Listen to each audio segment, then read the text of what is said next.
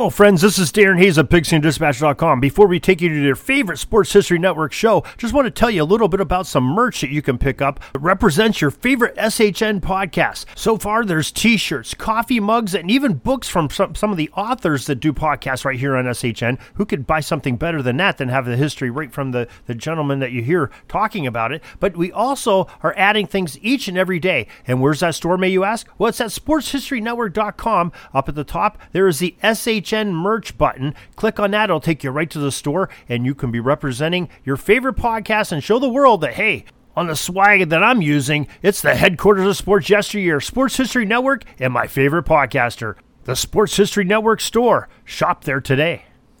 This podcast is part of the Sports History Network, your headquarters for the yesteryear of your favorite sport. You can learn more at sportshistorynetwork.com. Their names are few and far between. First, there was Helene Hathaway Robeson Britton. Then there was Joan Payson and Joan Kroc. The most famous of them all has to be Marge Schott. Women who owned Major League Baseball franchises. But there was another, less known, Effa Manley. She owned the Newark Eagles of the Negro National League. And we'll take a look back at her time as the team's owner, the struggles she faced, and the one fact that so many people who have heard of Effa will be shocked to discover. Next on Sports Forgotten Heroes, the queen of the Negro Leagues, Effa Manley. This is Sports Forgotten Heroes, a tribute to the stars who shaped the games we love to watch and the games we love to play. Stars who provided us with many thrills, but when their time was up, they faded away. We'll take a look back at their spectacular careers, their moments of fame, even if it was just for one season or just one game. And now, here's your host, Warren Rogan. Hello and welcome to Sports Forgotten Heroes, episode number 116, Effa Manley. A truly remarkable woman who broke into a man's world as the owner of the Newark Eagles of the Negro National League. A woman whose background will surprise many. Tough, but caring. Shrewd, but fair. She was at the helm of one of the Negro League's most successful teams, and had it not been for the Homestead Grays, her Newark Eagles might be as famous as the Grays or the Kansas City Monarchs. The Eagles only won the championship once, always coming up short to Cumberland Posey's Homestead Grays, one of the most successful teams in the history of the Negro Leagues. And while Manley operated the Eagles with a very watchful eye, especially when it came to finances, she also operated the team knowing how important it was to be involved in its community, the community of Newark, for the players to be upstanding or pillars of the community. And she also dipped her toes in many other important issues of the day. But one of the most remarkable facts about her life and career was her upbringing. And we're going to get into it all with James Overmyer, author of the terrific book, Queen of the Negro Leagues, Effa Manley and the Newark Eagles. This book, published by Rowman and Littlefield, whom I'd like to thank for sending me a copy, details so much of Effa's life, including her interesting and surprising upbringing to her days as owner of the Eagles, to what life was like after her days in the Negro Leagues had concluded. So, who was Effa Manley? Who in 2006 was the first woman elected to baseball's Hall of Fame in Cooperstown? Jim and I cover it all in this episode of Sports Forgotten Heroes. First, however, please give Sports Forgotten Heroes a like on Apple Podcasts. A review would be great too, or even a 5-star rating. Follow Sports Forgotten Heroes on Twitter at SportsFHeroes. Check out the Sports Forgotten Heroes page on Facebook, or please visit sportsfh.com. There, I have more information on my guests, the forgotten heroes we talk about, archives to past shows, and it's also a great and quick place for you to get a sneak peek at the books my author guests have written, and a quick way to support them by ordering their book. Also, you can always check out the calendar to see who I'm going to be speaking about in future episodes. If you have a comment, a question, or just want to send me an email and let me know how I'm doing, please do so at sportsfh.info@gmail.com. That's sportsfh.info@gmail.com. As always, thank you for your support. Okay, let's get into today's episode about Effa Manley with my guest, James Overmyer. And now joining me on Sports Forgotten Heroes is Jim Overmyer. Jim, welcome to the podcast. Well, thank you. It's a pleasure to be talking to you today. Oh, I'm thrilled you were able to carve out some time for me. Hey, I'm retired. I always have time to talk about baseball. That's awesome. Hey, my first question to you, I think, at least for me, is the most obvious. What motivated you to write a book about Effa Manley? Well, I have my wife to thank for that, among other things. I'm a member of SABR, the Society for American Baseball Research, and in the 80s, I lived near Albany, New York, where there was a SABR chapter, and we bid and got the National Convention in 1989, where you had to do a lot of planning, and one of our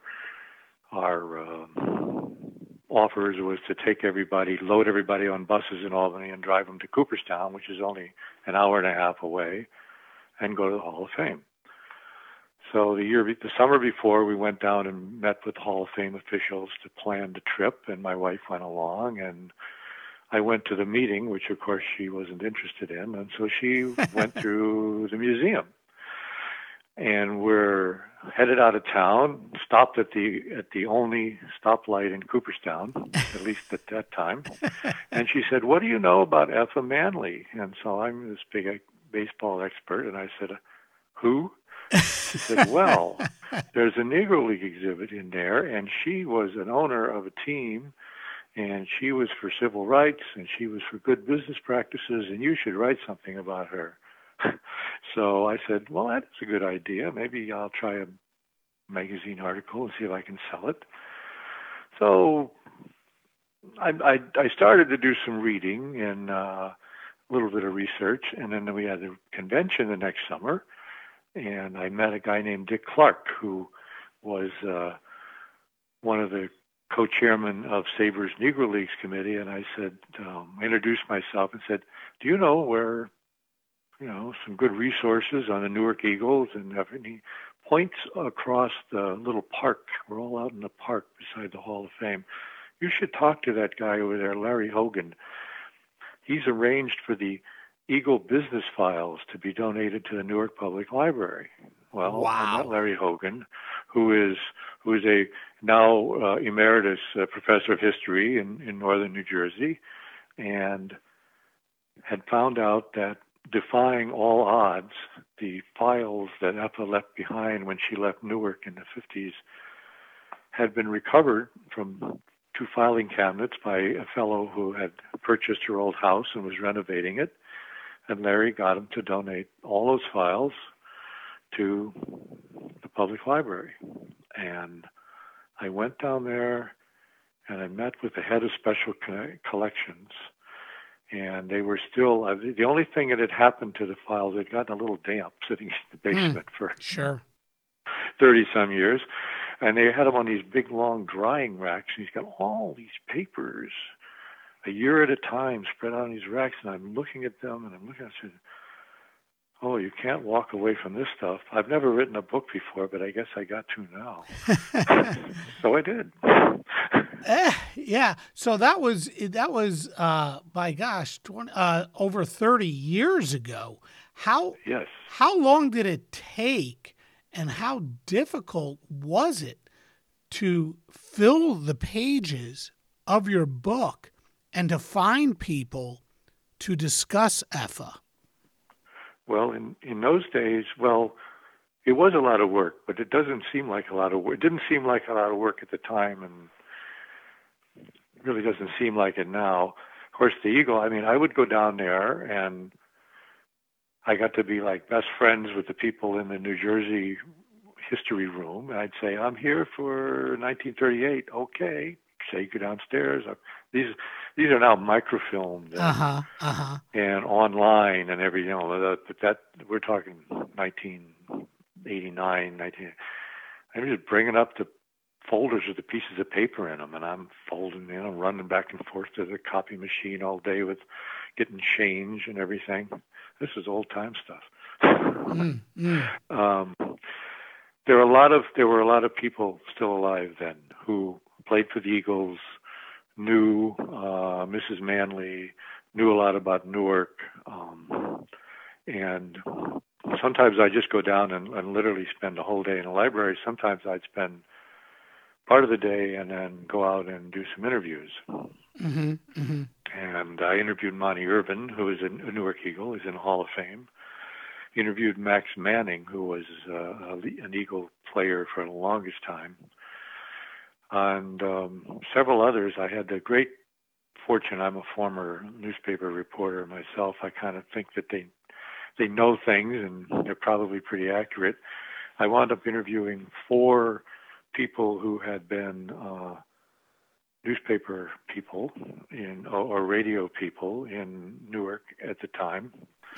Jerry Eisenberg, who's the emeritus sports columnist for the New Jersey Newark paper, and John Cunningham, who went into the history writing business and was sort of the unofficial New Jersey state historian when he died.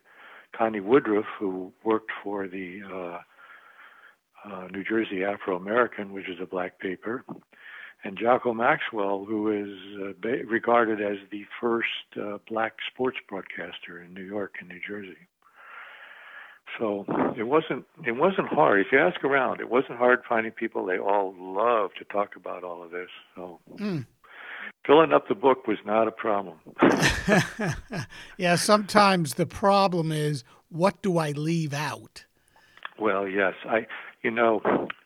Cunningham was an interesting guy. This guy, he probably wrote 40 books on New Jersey history before he passed on. Wow. And I had lunch with him, and we're talking about that. We talk about Newark and all in the day and all of that. And then we're just kind of batting things back and forth. He says, so how are you coming with your book? I said, I'm having a great time. I interviewed Monty Irvin. I did this, I did that. He just looks at me across the table and says, you better start writing. I said, what? He said, otherwise, one of these days they're going to say, there goes old man Overmeyer. He's writing a book on the Negro Leagues. And I went right home and started writing. And every time I run into another person who wants to write a book and is kind of fiddling around with it, I tell them the John Cunningham story. Yeah, interesting. So let's turn our attention to EFA, and what makes her such an important figure in baseball history? Well, I'd like to think that she's kind of gone through 3 phases, and this is all since she died, so it's not like she made these phases happen. When I wrote the book about her, she was an interesting, pretty important Negro League person, and she was an owner of one of the teams. They won one of the Negro World Series, and she did have her place in the exhibit, a picture of her and caption in the exhibit in Cooperstown, and so that was important. And then in 2006, of course, she got elected to the Hall of Fame. And now she's a Hall of Famer. Well, that's pretty important. And the only woman in the Hall of Fame. Yeah. And that's pretty important. But I think in the last few years, and I think the thing that has taken her up to a third, I think, higher level was when Kim Ng was hired as the general manager for the Miami Marlins. Now there's this, it's not a direct link, obviously, but there's this link. There was somebody, and since then we've had the Yankees have a woman minor league manager. There are coaches, and you know, there have always been women in the background in organized baseball and marketing and legal affairs, public relations, but now we have them in the front office and in uniform. And Effa is now, well, where did this all start? Well, she's one of the people, a distinguished member of the little group that broke the gender line way back. And so now she's at a third level. That's what's happened to her history and her reputation since she passed on. You know, Jim, when you look at the title of your book, now this is going to be a little controversial, I guess. Queen of the Negro Leagues, which, by the way, is a wonderful book. And once again, I'd like to thank your publisher, Rowman and Littlefield, for sending me a copy. When you look at the title of your book, you would think that Effa was not only one of the bigwigs of the Negro Leagues, but also an African American. And while she was brought up in an African American family and moved around such circles throughout her life, her skin color, her hair color would leave you to believe she was not of that heritage. Talk about that. Well, she got attention to the Negro Leagues, as did the leagues themselves, died out in the 60s, and just people who had been involved with them obviously cared about them, but nobody cared about those people or the history of them as ball players or executives or managers. A guy named Bob Peterson, who a former daily newspaper man who went into the magazine and book writing business, wrote a book published in 1970 called Only the Ball Was White, which he went out and tracked down, not Effa, unfortunately, but he tracked down a whole bunch of former players or their wives that the players had passed and interviewed them, and he wrote this book. And this kicked off a revival of interest in the Negro Leagues. Well, by the mid to late 70s, Effa was one of the few executives still alive. She was a little younger than her husband Abe. She's 15 years younger than her husband Abe, who was the other co-owner of the team, and relatively that much younger than the others, and they had passed, and she was available. She got interviewed by several people. I have tapes or transcripts of 3 long interviews she did. By long, I mean 2+ hours. A lot of, she was living in Los Angeles, a media hotbed. A lot of Jim Murray, the sports columnist, and a lot of others came around to interview her. And she started telling this story. For the first time in any can remember, she would say, "Oh, by the way, I'm white." And they would say, "Huh?" or words to that effect. And this was at a time, doing genealogical research, unless you were, your family had all lived in one area or something, was pretty hard. You had to travel around and look in old files and libraries and everything. And of course, these people were interested in her baseball stories. And this applies to me too, around 1980, I have to say. So we just accepted it. I mean, she said it. It must be true. Mm-hmm. Well, we had a little group, an informal group, consisting of a few members of her family in our generation. and a woman named professor of history in the L.A. area named Amy Essington, who goes spading around for stuff about EFA in Los Angeles when she can, and me.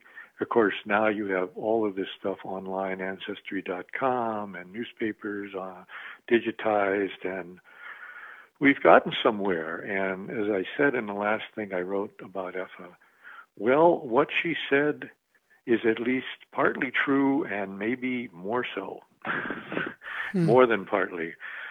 Her mother told her this story when she was a kid. Hey, I'm actually, when EFA got criticized or approached or something, one of the stories is at school, the principal admonished her for playing with the white kids, and she went home and told her mother that, and mother says, you go back and tell her you're just as white as she is, and this is why, because I'm white and my husband was black, but you are the product of an affair I had with a white businessman there in Philadelphia, where they grew up. And Effa believed it. I mean, it's clear from her interviews and letters and things that she admired her mother greatly, and she took this all to heart. Well, her mother was at least partly white. Her Effa's maternal grandmother was absolutely Caucasian. We're not sure about the grandmother's father's identity. We have his name, Robert Ford, in Washington, D.C., but that's, at least it wasn't John Smith, but it's not too easy to track down. And as for the affair with the white businessman, well, there was a guy by a similar name in a similar social position or business position living in Philadelphia at the time. And John Brooks, Effa's mother's husband, was I guess you could say, a serial white-collar criminal who dealt in mortgage fraud and was caught so many times that he spent 3 terms in jails or prisons. And in one of them, he may well have been incarcerated when Effa would have had to have been conceived. So that's what we know. And beyond us lies brick walls and yawning chasms of missing information that we may never be able to fill. But clearly, the story is partially true. Yeah, and I thought it was important that we address that right off the top. Oh, it's, as Effa has become more famous, if you will, now, people look at it in different ways. I mean, I haven't really changed, and it depends on who you are. Like, I'm an older white guy, and I say, I agree with the late sports writer and sports broadcaster Art Rust, a black sports guy in New York City, who wrote a couple books on the Negro Leagues and devoted a few pages to Effa and this mystery and said, well, I don't know, but she certainly did a lot for the race, so I'm happy. That's Absolutely. kind of where I'm at. Yep. She sure there's did. a young woman sports writer who did a column. She really she's a young African-American woman sports writer. She really admired Effa, and she's very disappointed to find out that Effa might not have been African-American, and I got to respect that position too. So but Effa had raised a lot of controversy when she was alive, and she's still at it. Yeah. But she sure did do a lot for the community, and beginning in her youth, and you do outline or talk about a lot of it in your book, but we'll never have enough time to talk all about it. So I want to really concentrate more on her time in baseball. And part of that has to start with her husband, Abe Manley, who you mentioned just a short while ago. So how did they meet, and what was their relationship like? She says, and again, I don't have any reason to doubt it, she was a baseball fan, and Abe was a big sports fan, particularly baseball. Says they met at the 1932 World Series at Yankee Stadium. And in 1934, in 33 they were married. They lived in Harlem. Abe had been in a big wheel in Camden, New Jersey, in the illegal numbers gambling business, which sounds terrible until you think that the numbers gambling is now known as the New Jersey, New York, Pennsylvania, whatever state lottery. So it doesn't seem so sinful now. And he got out of that. There was the white gangsters were starting to move in on the black guys in Camden as they did in New York and other places. So Abe cashed out, took his money, went to Harlem.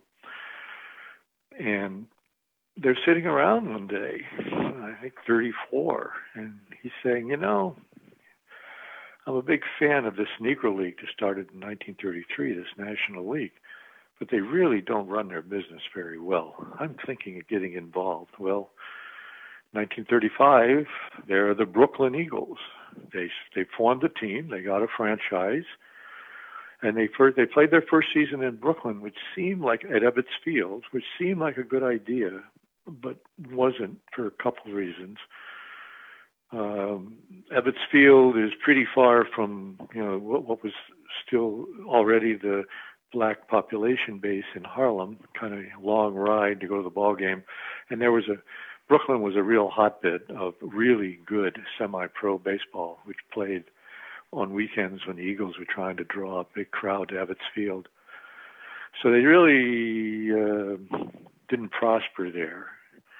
But there was a team in the league in Newark which wasn't doing well. Abe bought the franchise, merged the two franchises. They moved to Newark as the Eagles. And, as they say, the rest was history. They had after starting out as a mediocre team, they got really good. Mm-hmm. They won the Negro National League in 46 and the World Series that same year. Mm-hmm. They had a good relationship. They had a good relationship. And on the business side, they seemed to agree on almost everything. The leagues, in fact, should be run better, and they divided up their responsibilities wisely. Abe had absolutely no interest in administration. His idea of being a good owner was to go on road trips with the team, keep an eye on them, drink beer with them, play cards with them, and while he was out there, scout some good players, make trades, hang over his manager's shoulder to give him probably unsolicited advice, everything a good owner should do. Effa didn't go on a road trip. She went on one and said, I felt so uncomfortable, and the players did too. I clearly was cramping their style. So I stopped going on the bus. And she would set the schedule. She would negotiate contracts, sell advertising, negotiate contracts. And also she did, they were both active in league affairs. Abe was the league treasurer for many years. This is a guy who had no interest in administration. Well, Effa did. And Abe was the treasurer, and she was the person doing the job of the treasurer. So she really was de facto the treasurer of the Negro National League for probably about 10 years. And of course, they went to league meetings, and each team, no matter how many owners you had, each team only had one vote.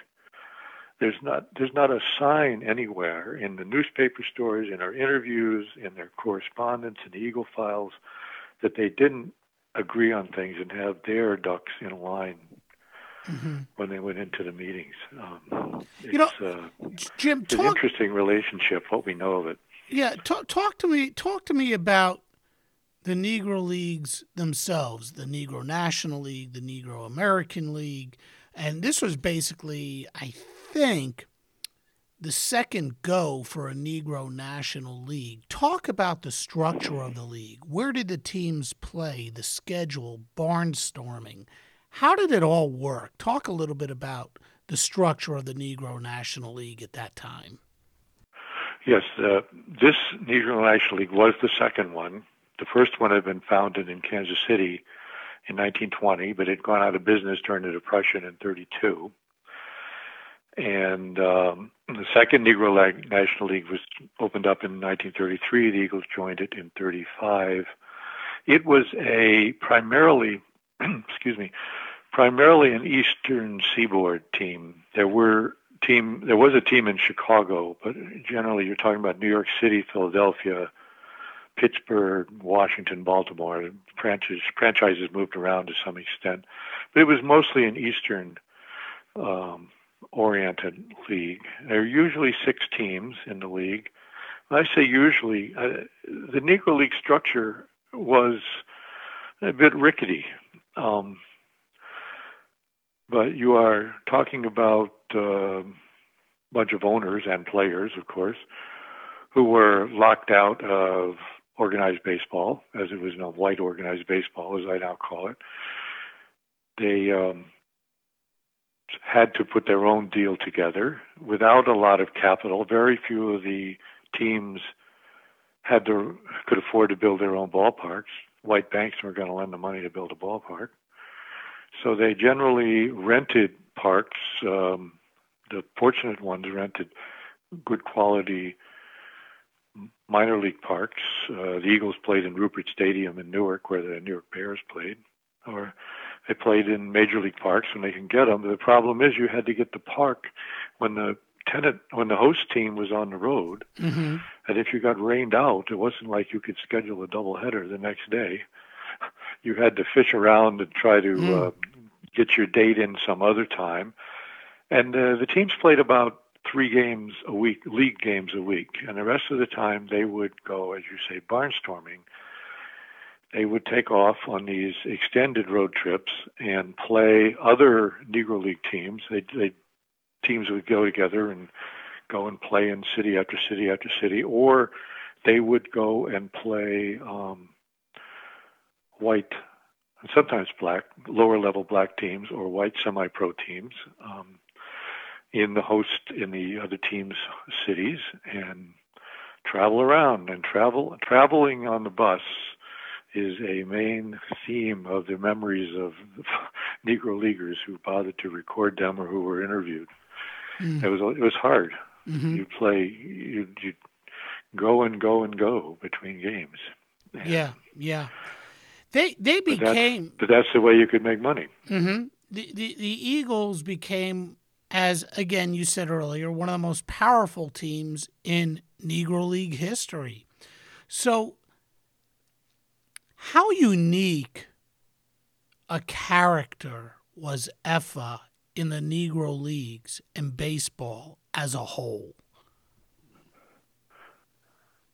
How unique was Effa? She was completely unique at the time. Right. If I understood your question correctly. Yeah, I mean, she was it. She was the only woman in the game at the time. I think she was the only woman at the game in the game at the time. There'd been a couple of women who were owners of. There was at least one woman, Helen Britton, who was owner of the St. Louis Cardinals a few decades before, but that was because her husband died and left it to her. And she didn't appear to have any influence or any interest in the operations of the game or the league. Yeah, Effa was it at the time. Mm-hmm. And she did all this stuff. I mean, she just didn't sit around. She was extremely. Someone asked me once if I had a single word to describe her, and I thought about it for about an instant. I said, well, aggressive. I said, if she was in 1934, she was a major person in organizing a boycott of white-owned department stores in Harlem that wouldn't hire black sales clerks. Mm-hmm. And she became, as usual, the secretary of the group, and occasionally got on the picket line. And she just said, if you had known that about her in 1934, you'd known exactly what kind of baseball administrator she'd have been in the years after that. She was always out front, as much as she could be. Now, there's some gender discrimination. There's some sexism in her career. but she did not let it get her down. She had to have been a pretty smart person. I mean, she was operating the business side of the team, like you said. Abe was the treasurer of the league, but she really did all of the work. She was a tough owner, wasn't she? Yes. She didn't back down. She didn't win all her arguments, but she didn't back down. Mm-hmm. She negotiated contracts with the players, and in the spring, and she would rarely give in. I mean, it was always a battle over the dollars. They had what they thought she was worth, and one of the pitchers wanted more money one year, and she said, "You seem to have forgotten we gave you an unsolicited raise in the middle of last season, after which you only won 2 games, and you gave up a lot of runs.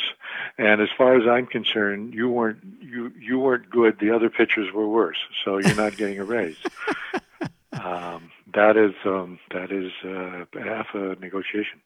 Well, she had to pay attention to the bottom line, and the bottom line usually meant a financial loss. I mean, Negro League teams weren't very profitable, if profitable at all. So where did the owners get their money, and how did they sustain the operations of a team? And how did the Manleys do it as well? Well, most of them had other sources of income, and a lot of them, at least in the second Negro National League, a lot of them were numbers bankers. Abe was retired. Gus Greenlee in Pittsburgh was not retired. Rufus Jackson, who was one of the, not the primary owner, but one of the owners of the Homestead Grays, was the head of black numbers in Homestead, which is a suburb of Pittsburgh. So there were other sources of income. Now, the Eagles did make some money. Newark was a good baseball town. I mean, you had the Bears, which was basically one of the Yankees' 2 top farm teams right across the river from New York. And the Eagles were good. They had a misfortune of being in the same league as the Homestead Grays, who almost always won the pennant, but the Eagles were always right on their tail till they finally passed them there after World War II. They were they made money during the war. World War II was a real boon for the Negro Leagues. Yeah, you talk about that in great detail in your book. But before World War II, it seemed like it was always a struggle, and Effa and Abe always faced challenges when it came to payroll, to paying taxes, how she had to let go of employees. What was owning a team like? And being a woman, did that make it any more difficult for Effa? Well, I think you had to work at it pretty hard. You had to work to put a schedule together, because not only was there the league schedule, which was subject to rainouts, which could be really disruptive. You had to put together this whole barnstorming schedule. And, of course, there was a constant roster of teams you could go and play. And once you went to a town and did well, you were likely to go back again the next year, or even maybe back that same season. And but there was no overall, except for the league schedule. You had to make your own schedule. You had to write a lot of letters. You had to make a lot of phone calls. You had to strike up a lot of relationships with owners of or managers of semi-pro teams, and make sure you could get from one place to another in time. Nothing like scheduling a game and getting there. The bus gets there late, then then no one makes any money, particularly you, because you've driven to there for nothing. And that did happen sometimes, not very often. So you're constantly, well, on the road. I mean, a lot of these towns were mostly white population, but they would, it was a good game, so people would come and see it. But back in your home city, you'd have to work to, gin things up with the African American fans, who were your basic source of income. And you had to do a lot. And you didn't have very many. The front offices were very small. EFA had a secretary and a publicist who was either a law student or a lawyer. He became a lawyer who wrote PR for them. And that was, and they had a traveling secretary for some years who was not there. He was out on the road with the team, and that was it. So she had to be kind of everything. Yeah, except the field manager. Yeah, she had to do it all. And like we said earlier, she was pretty tough, but she was fair too. I mean, we said when it came to contract negotiations, she was tough. You told the story. But she also cared about her players, her current players and her former players. She would loan them money in times of need. She had a good heart, didn't she? She did. She was strict. One of the players who lived in Newark, I interviewed, Jim Walker, said, she would inspect your clothing. You had to dress. If you were going to represent the Eagles walking around in Newark, you had to have your shoes shined. You had to look good. And she would get on you if you didn't. And so she was strict, but she also helped players. There was a player's wife, this is a guy from North Carolina, I believe, wrote EFA saying, "My husband hasn't been sending me any money from his paychecks." And EFA writes back and says, "Well, that's terrible. And from now on, I will make sure that he sends some money home to you every time he gets paid." I presume she was going to withhold the money and send it herself. I don't really know that, but that would be her style, to make sure it got done. And in the meantime, here's a money order for $10 for you and your child, which was not an insignificant amount of money in around 1940. So, yes, she had that side to her. Not the side not the first side she would present to the public, but it was there. Another thing she definitely understood and knew how important it was community involvement. She made the Eagles be a part of the community in so many ways. She knew the importance of staging promotions and special events at Ruppert Stadium. She also understood the importance of being a part of the community during the off season. So talk about that. Why was it important, and what were some of the things that EFA had the team do to be a part of the community? Well, I think she saw it was important, toward the team's reputation. But if you go back, as I said, 1934, the Citizens Committee for Fair Play in Harlem, she already believed that. She just believed that pushing the right things for the whatever African American community she lived in, was the right thing to do. She was a constant donor to causes, summer camp funds and hospitals, but it really took off in Newark. There was a black hospital. Newark was obviously not legally segregated, but it was, de facto segregated. And there were no black doctors and nurses at the city hospital. So a doctor who had been a colleague of Booker T. Washington at the Tuskegee Institute opened up the Booker T. Washington Community Hospital in Newark for blacks. And the Eagles raised money for them every year. And the deal was, EFA's publicity was, this is the only hospital in Newark that will allow black nurses and black training for medical people, and you, the fans, should come to the game and should give money and support it. She had Stop Lynching Days where she sold Stop Lynching buttons to promote pressure on Congress to pass anti-lynching laws.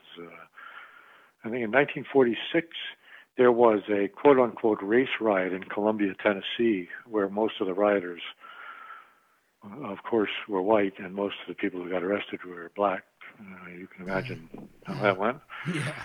And Thurgood Marshall, who was then a lawyer, not yet obviously a Supreme Court justice, led a legal team down there to very successfully defend these Columbia residents, and Ethel raised $500 to contribute to the financing of this legal effort. So she's just always in there. During the war, she sold war bonds at the ballpark or separately on her own effort, on her own. She was always in there pitching for the right things. What I would think is the right things anyway. You know, one of the other interesting things, and you talk about many of them in your book, was, this is a weird one to me. She wasn't a fan of white folk being involved in the operations of Negro League teams. And yet she was, she was white folk. I mean, talk about that. Why didn't she like white folk being a part of the Negro Leagues? Because some of the teams were owned by white men. Absolutely. Some very successful ones, too. It was a matter of money and control. I certainly don't think that she was being hypocritical about race relations. In the case of the feuds of the whites in baseball, it was a matter of control because the Negro League teams didn't have their own stadiums. They were often sort of at the mercy of what were called booking agents, which were guys who had rounded up commitments from the owners of ballparks usually in a metropolitan area, New York, Philadelphia, for example, the ones that count here. And you could schedule a game at their park, but they would take a cut of the gate receipts. And they were not always, but they were invariably white guys, white businessmen. And in 1940, the Negro League had started what turned out to be a very successful run in Yankee Stadium in the mid-30s. And one of the owners of the Philadelphia Stars in the Negro National League, Eddie Gottlieb, who's familiar to basketball fans, he's a member of the Basketball Hall of Fame as a businessman, was their agent, and he took 10% of the gate as his fee. And there were some other dissatisfactions. There were sort of two cliques. There were the New York-based teams, which included the Eagles, and there were the rest of the other teams. Well, there were only 6 teams, and there were 3 teams in each clique. So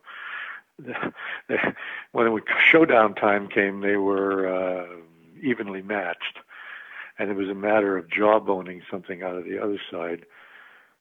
And the Eagles, and the two New York teams wanted to get the booking business out of Gottlieb's hands and into their hands.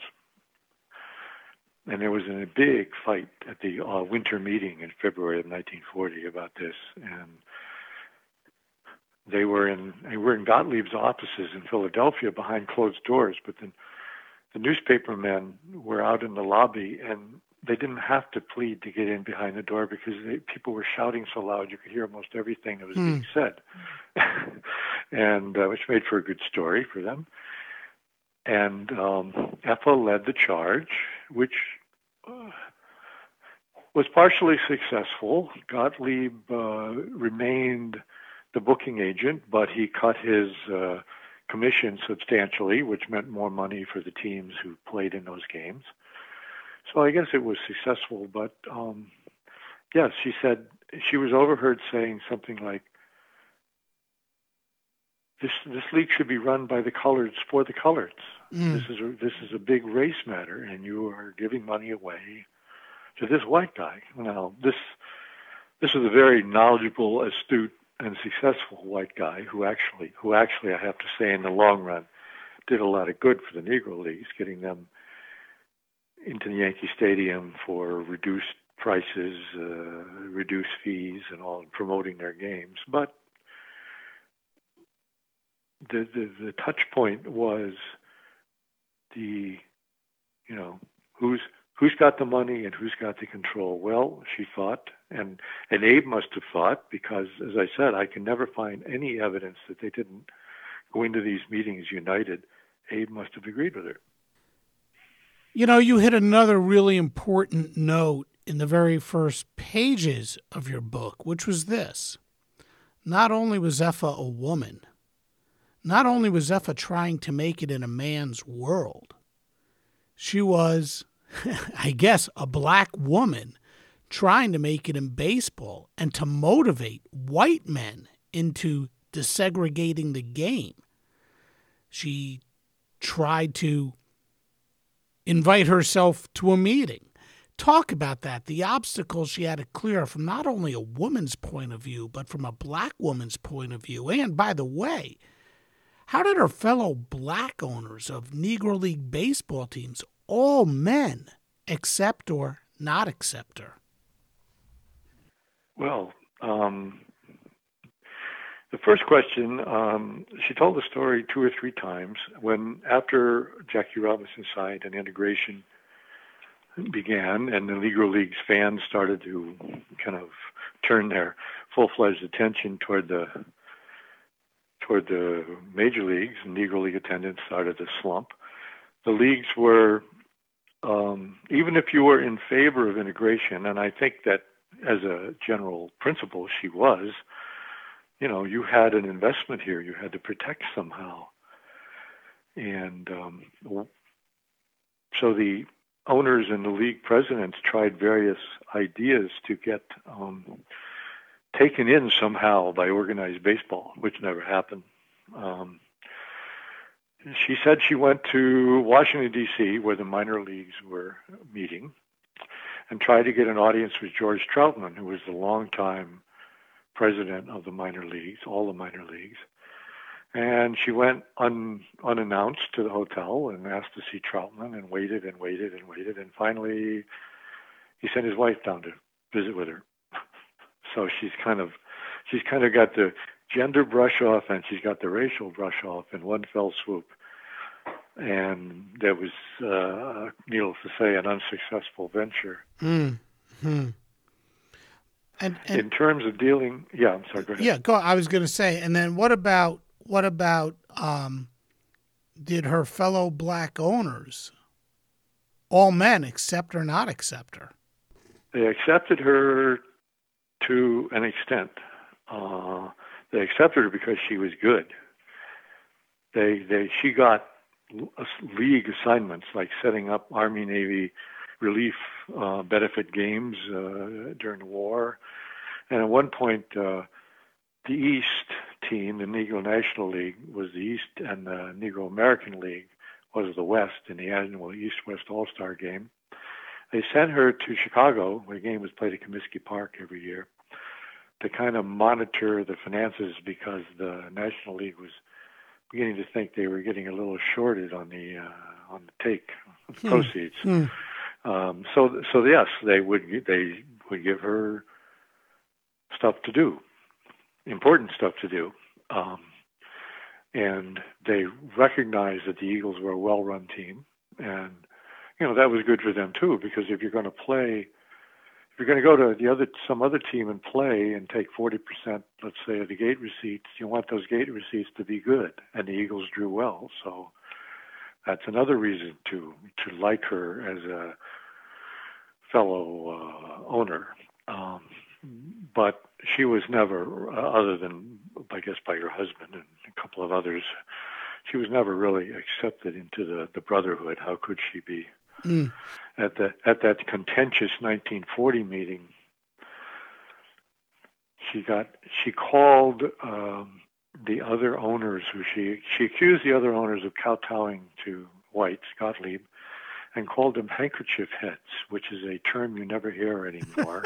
But it has something to do with that kerchief that Aunt Jemima type house slaves wore. She called them. She called these leading men of their city's racial communities Uncle Toms, in other words. And the most hot-headed of them all, Cumberland Posey of the Homestead Grays, stalked out of the meeting, and as he went by Abe, he says, "I'll be back when you can take your wife home where she belongs."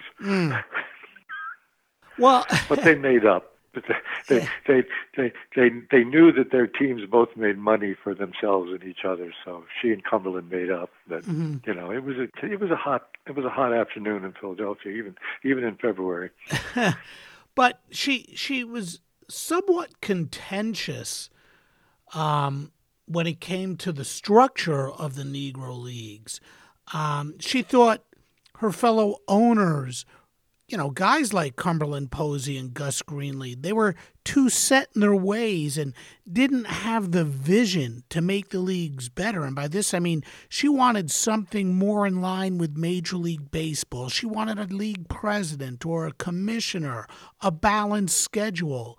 She wanted rosters where players could only appear for the team they had signed a contract with in league-scheduled games. Talk about her vision. And how she thought the leagues should be run. All of those things you mentioned were deficiencies in the Negro Leagues at one time or another, or in some cases all the time. The Negro Leagues never had a commissioner. They never had a Kennesaw Mountain Landis or Bud Selig or anyone like that. And the two leagues got along by basically negotiating these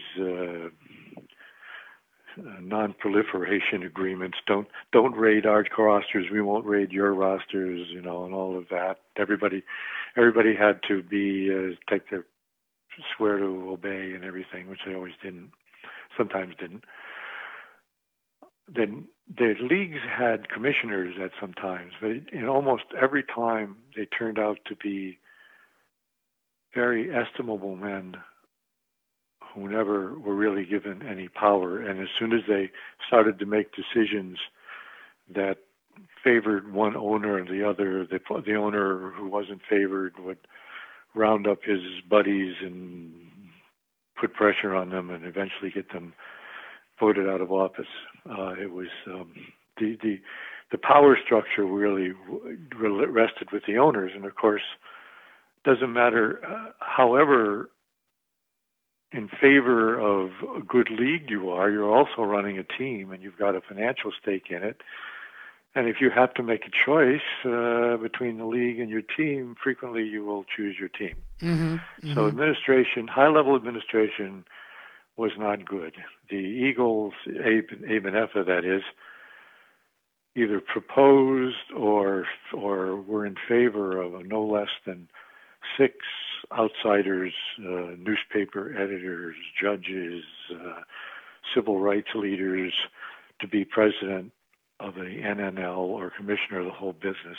And while they sometimes had support, they never had enough, and it never happened, which left the leagues at a real disadvantage when push came to shove in the late 40s, because they could not put up a united front that might have somehow got them brought into organized baseball, because integration in the long run, it took a while, was good for the players. Right. Look at all the Negro League stars, Ernie Banks, Roy Campanella, Monty Irvin, Hank Aaron, who went from the Willie Mays, who went from the Negro Leagues. But the owners never came after them, never were allowed in. Let's move to the Eagles and their on-field performance. They were always a good team, but never won. They had great players. They had Ray Dandridge and Monty Irvin and Larry Doby, to name a few. Several times they came close to winning it all, but just came up short. That is until 1946. The Eagles won the National League Championship, the Negro Leagues Championship, the Negro National League Championship that year. They dominated it, and then they beat the Kansas City Monarchs in the championship. Talk about that year and how satisfying it finally was for the Manleys to win the championship. I often think about the Eagles as the Cleveland Indians of the 50s. They had a really good team. They even won the pennant one year, but no matter how good they were, the Yankees were always better, almost always better. And I guess that was the way it was. And the Yankees to the Eagles were Cumberland Posey's Homestead Grays, who won 8 consecutive Negro National League pennants up through 1945. And the Eagles, well, Abe was a good scout. He was building a good team, and he had a method of operation that during the war turned out to be disadvantageous, not his fault. He liked good young players. He liked to develop young players. He wasn't that interested in picking up, veteran cast-offs from other teams and trying to squeeze a couple more years out of them. He signed Irvin, he signed Doby, Max Manning. All of these guys were out of college. And then the war came and they all got drafted. They were draft age. And so the Eagles slumped during the war a bit. They didn't go to pieces, but they lost their momentum that they'd been gathering in the late 30s and early 40s. And then all these guys came back. In 46, you had, I think, 3 eventual Hall of Famers in the starting lineup. Leon Day, who threw a no-hitter on opening day in 1946, Ehrman and Doby, and they had a really good team. And they won both. The league had a split season schedule kind of to keep fans interested, Well, somebody won the first half of the season, and now we'll see who wins the second half of the season, and they'll have a playoff, which will spice things up even more before the World Series. Well, there was no playoff. The Eagles ran away with both halves of the season. They were an outstanding team that year. And as were the Monarchs. It was a tough World Series. Yeah, won 7 games. Tell us about it. Well, they went back and forth, and the Eagles are ahead there at the end of the last game, and the Monarchs get a couple of guys on base, and Herb Sewell, their third baseman, is at bat. And she wrote a book. She co-wrote a book with a black sports writer, way before mine, I have to say. And she says, I'm sitting there, and I'm so nervous, I can't stand to look. I close my eyes, and Sewell pops it up on the infield, and somebody catches it, and we're the champions. So it was a big deal to her. Yeah, sure. Her team finally won. And when you look back at it, it was also somewhat bittersweet because that was really the last year the Negro Leagues were on their own because Branch Rickey was set to integrate baseball. And, integration had always been a goal, but it was also, like I said, bittersweet. And while Effa had to be happy to see Negro League players finally getting a shot, she wasn't all that happy with the way Branch Rickey went about securing the services of players from the Negro Leagues. So tell us, was it bittersweet to finally integrate the majors, which signaled the demise of the Negro Leagues? And then talk about how Branch Rickey went about plucking players. Rickey, sort of under the radar, I guess. People think it is. I guess it was. Got interested in a upstart black league in 45 called the United States League, and funded it to some extent, and had sponsored a team, the Brown Dodgers, who played in Ebbets Field when the Dodgers were away. And he used this as a way to scout players. Because, hey, I need players for the Brown Dodgers. So, by the way, scouts, Clyde McCullough, who scouted Robinson, while you're at it, see if this guy could play for us. Keep it a secret. Well, they did. He signed in 46.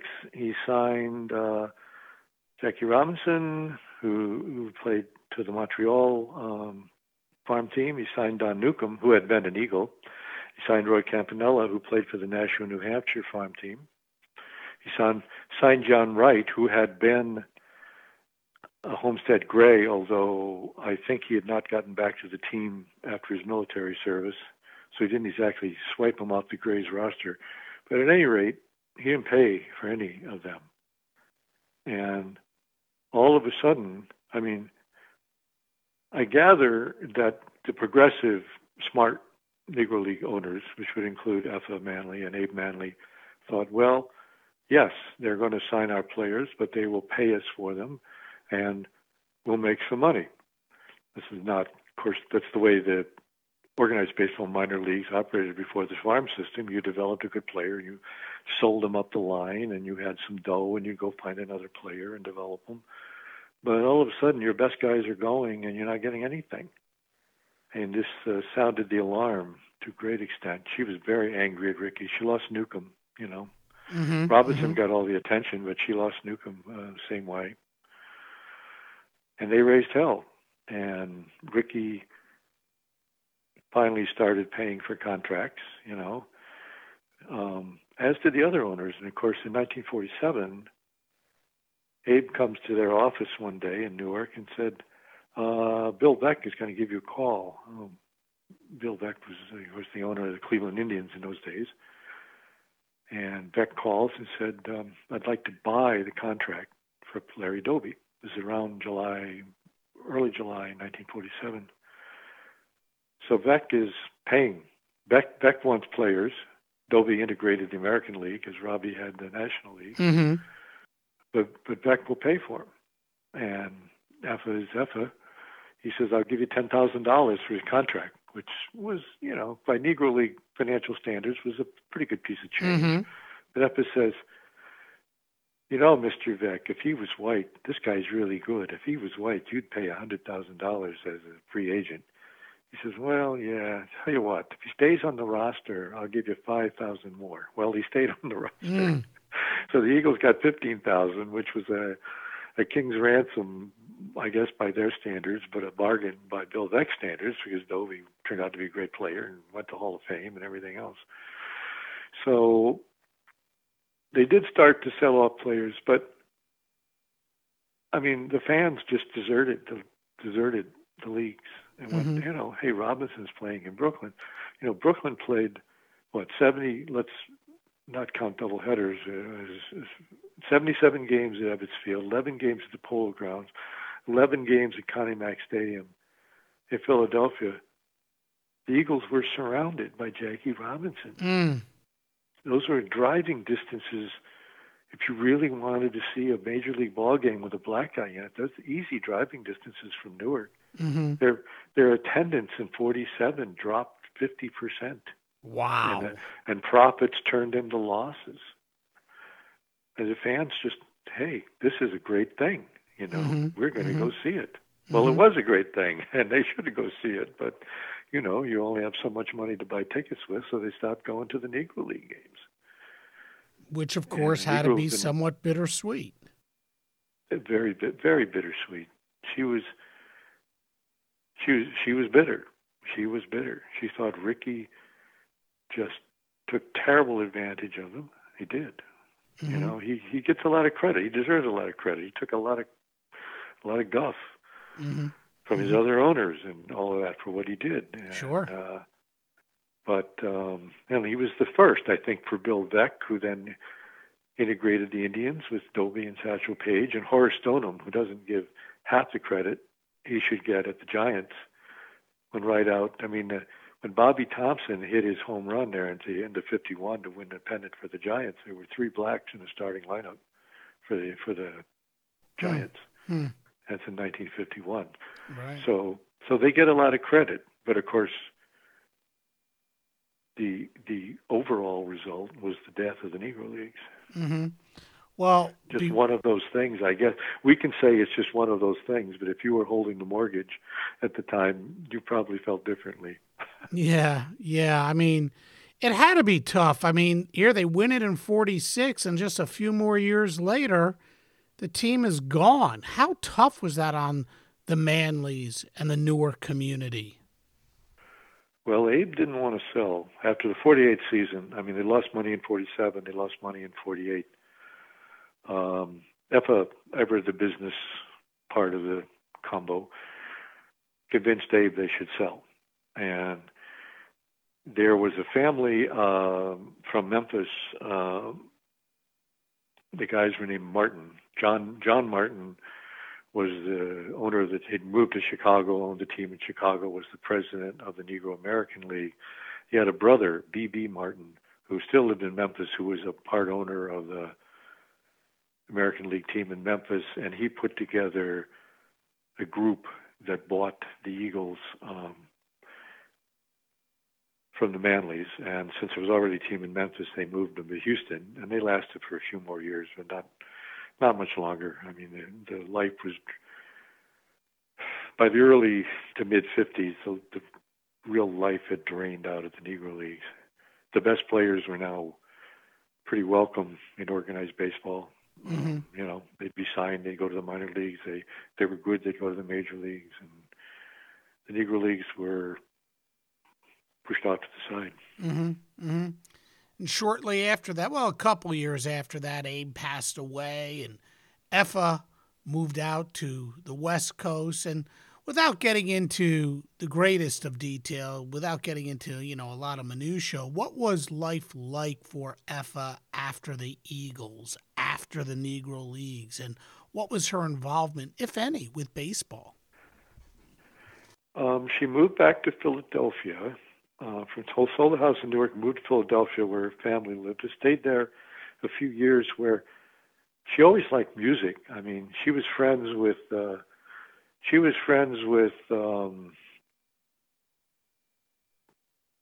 black entertainers, Maud Mills, Andy Razaf, who was a black songwriter, Lena Horne, Eubie Blake, and she ran a record store. in Philadelphia. Wow. Which is just kind of, it just sounds kind of strange. Yeah. Until you think about how much she loved entertainment. But she gave that up. She moved to L.A. She bought a 4-unit bungalow, a cottage unit place in L.A. in the Silver Lake district, which is now quite in demand. And she wanted to get her mother and her sister to move out, but they didn't want to do it. So she lived in one of the units and rented the other 3 and, supported herself. And and she stayed interested in baseball. There were a lot of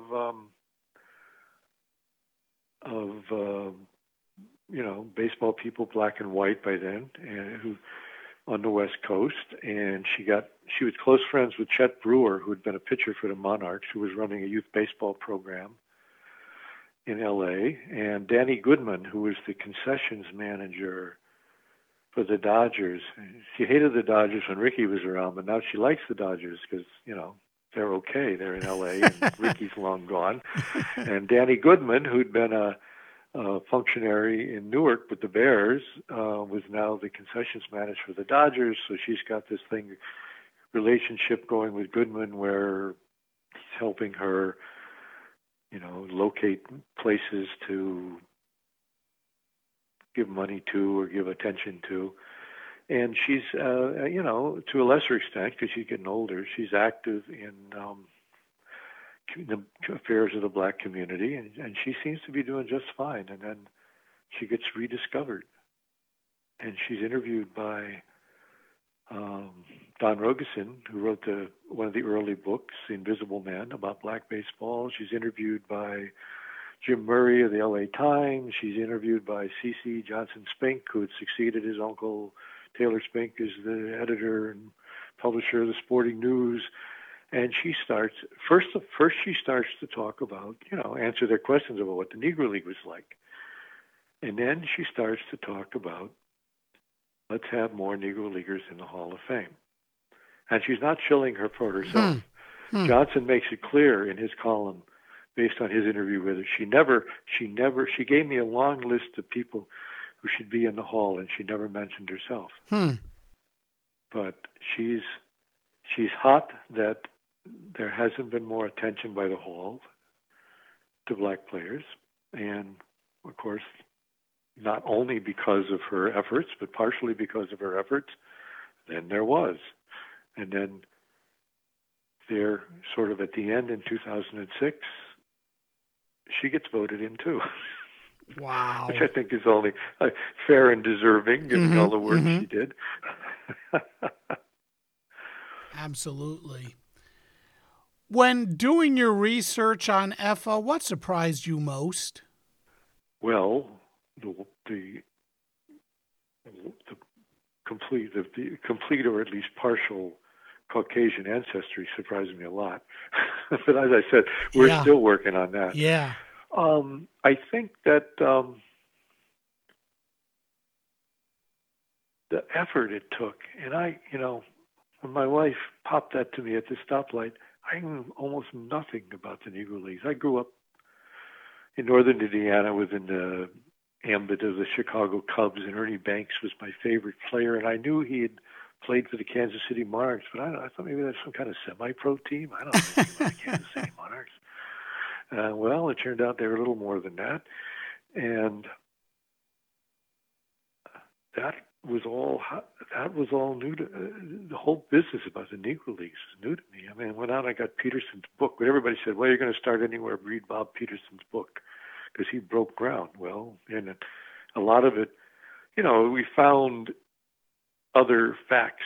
Some of the things in these early books are not necessarily completely true. They're not made up, but they've been supplanted by further research. Mm-hmm. And that's true of Peterson's book, but it's still, really, it's the best place to start, because he caught these guys in the 60s when they were still alive and loved to talk about what they're doing and what they were doing.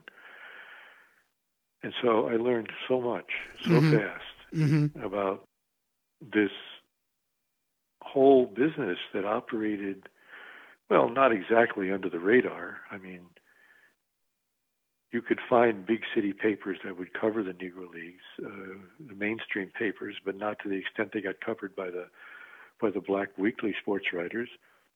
But there was so much. I mean, Josh Gibson and Satchel Paige before he became a rookie in his 40s with the Cleveland Indians, and Oscar Charleston and Willie Wells and all of these guys who never got to play in the majors, who were just outstanding. It just opened up this amazing world to me, which I'm still living in.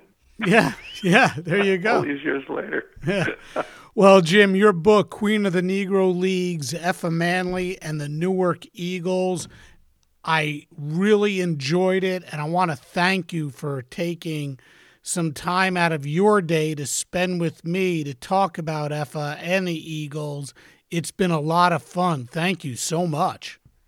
Well, thank you. I always enjoy people who are interested in the Negro Leagues. I mean, the tide is rising for them now, recognized as major leagues now as of 2020 and all of that. It's just it's a great. It's never been a bad time for me to be a Negro League researcher, but it's probably better now than it's ever been. Well, I'm looking forward to whatever you got coming next, if there is something next. And again, thank you so much for spending some time with me. Well, thank you very much. As we've discussed before, record keeping in the Negro Leagues was not exactly all-encompassing. There's just no way to know what the Eagles' record was every year. But certainly, their greatest single season was 1946, when they finally won the Negro League Championship in a thrilling 7-game series over the Kansas City Monarchs. It wasn't too long afterwards that the Negro Leagues folded because of the integration of its stars into the major leagues. What a weird time. Great, for sure, as the color line was finally crossed, that barrier was broken down. But bittersweet because great teams such as the Eagles, the Grays, the Monarchs, the Pittsburgh Crawfords, all gone. There was no longer a place for a separate league. That's the good thing that came out of all of this. I admit as well how surprised I was to learn that Effa was actually a white woman. She really was a pioneer in so many different areas on and off the field. A white woman who was brought up in a mixed-race home. A white woman who owned a team in the Negro Leagues. A woman who tried her hardest to integrate Major League Baseball. Her election into the Baseball Hall of Fame in 2006 is certainly a phenomenal achievement and an incredible piece of recognition. And you can learn more about Effa by picking up a copy of the book, Queen of the Negro Leagues, Effa Manley and the Newark Eagles, from Rowman and Littlefield Publishing. Head on over to sportsfh.com for a quick link if you are interested. Once again, I'd like to thank my guest, the author of the book, James Overmyer, and I'd like to thank all of you for listening, and I'll see you next time on Sports Forgotten Heroes.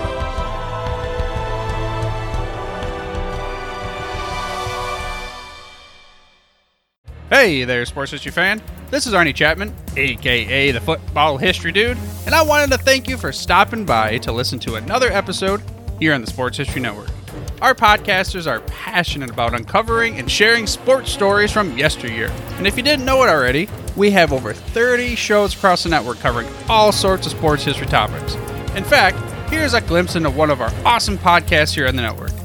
Each week, the official Football Learning Academy podcast will take you deep into the history of pro football through interviews with players, coaches, or administrators in the NFL, as well as interviews with Pro Football Hall of Fame selectors, authors, and historians. You'll learn how the game evolved and important moments that shaped the sport into what it is today. And don't miss the Pro Football History Nugget of the Week. Listen to the official Football Learning Academy podcast on the Sports History Network. How about that? I bet you're super hyped to go listen to that new podcast, right? Well, to learn about this show and all the other podcasts on the network, head over to sportshistorynetwork.com/podcast. Again, that's sportshistorynetwork.com/podcast. Head over there today to find your next favorite sports history podcast.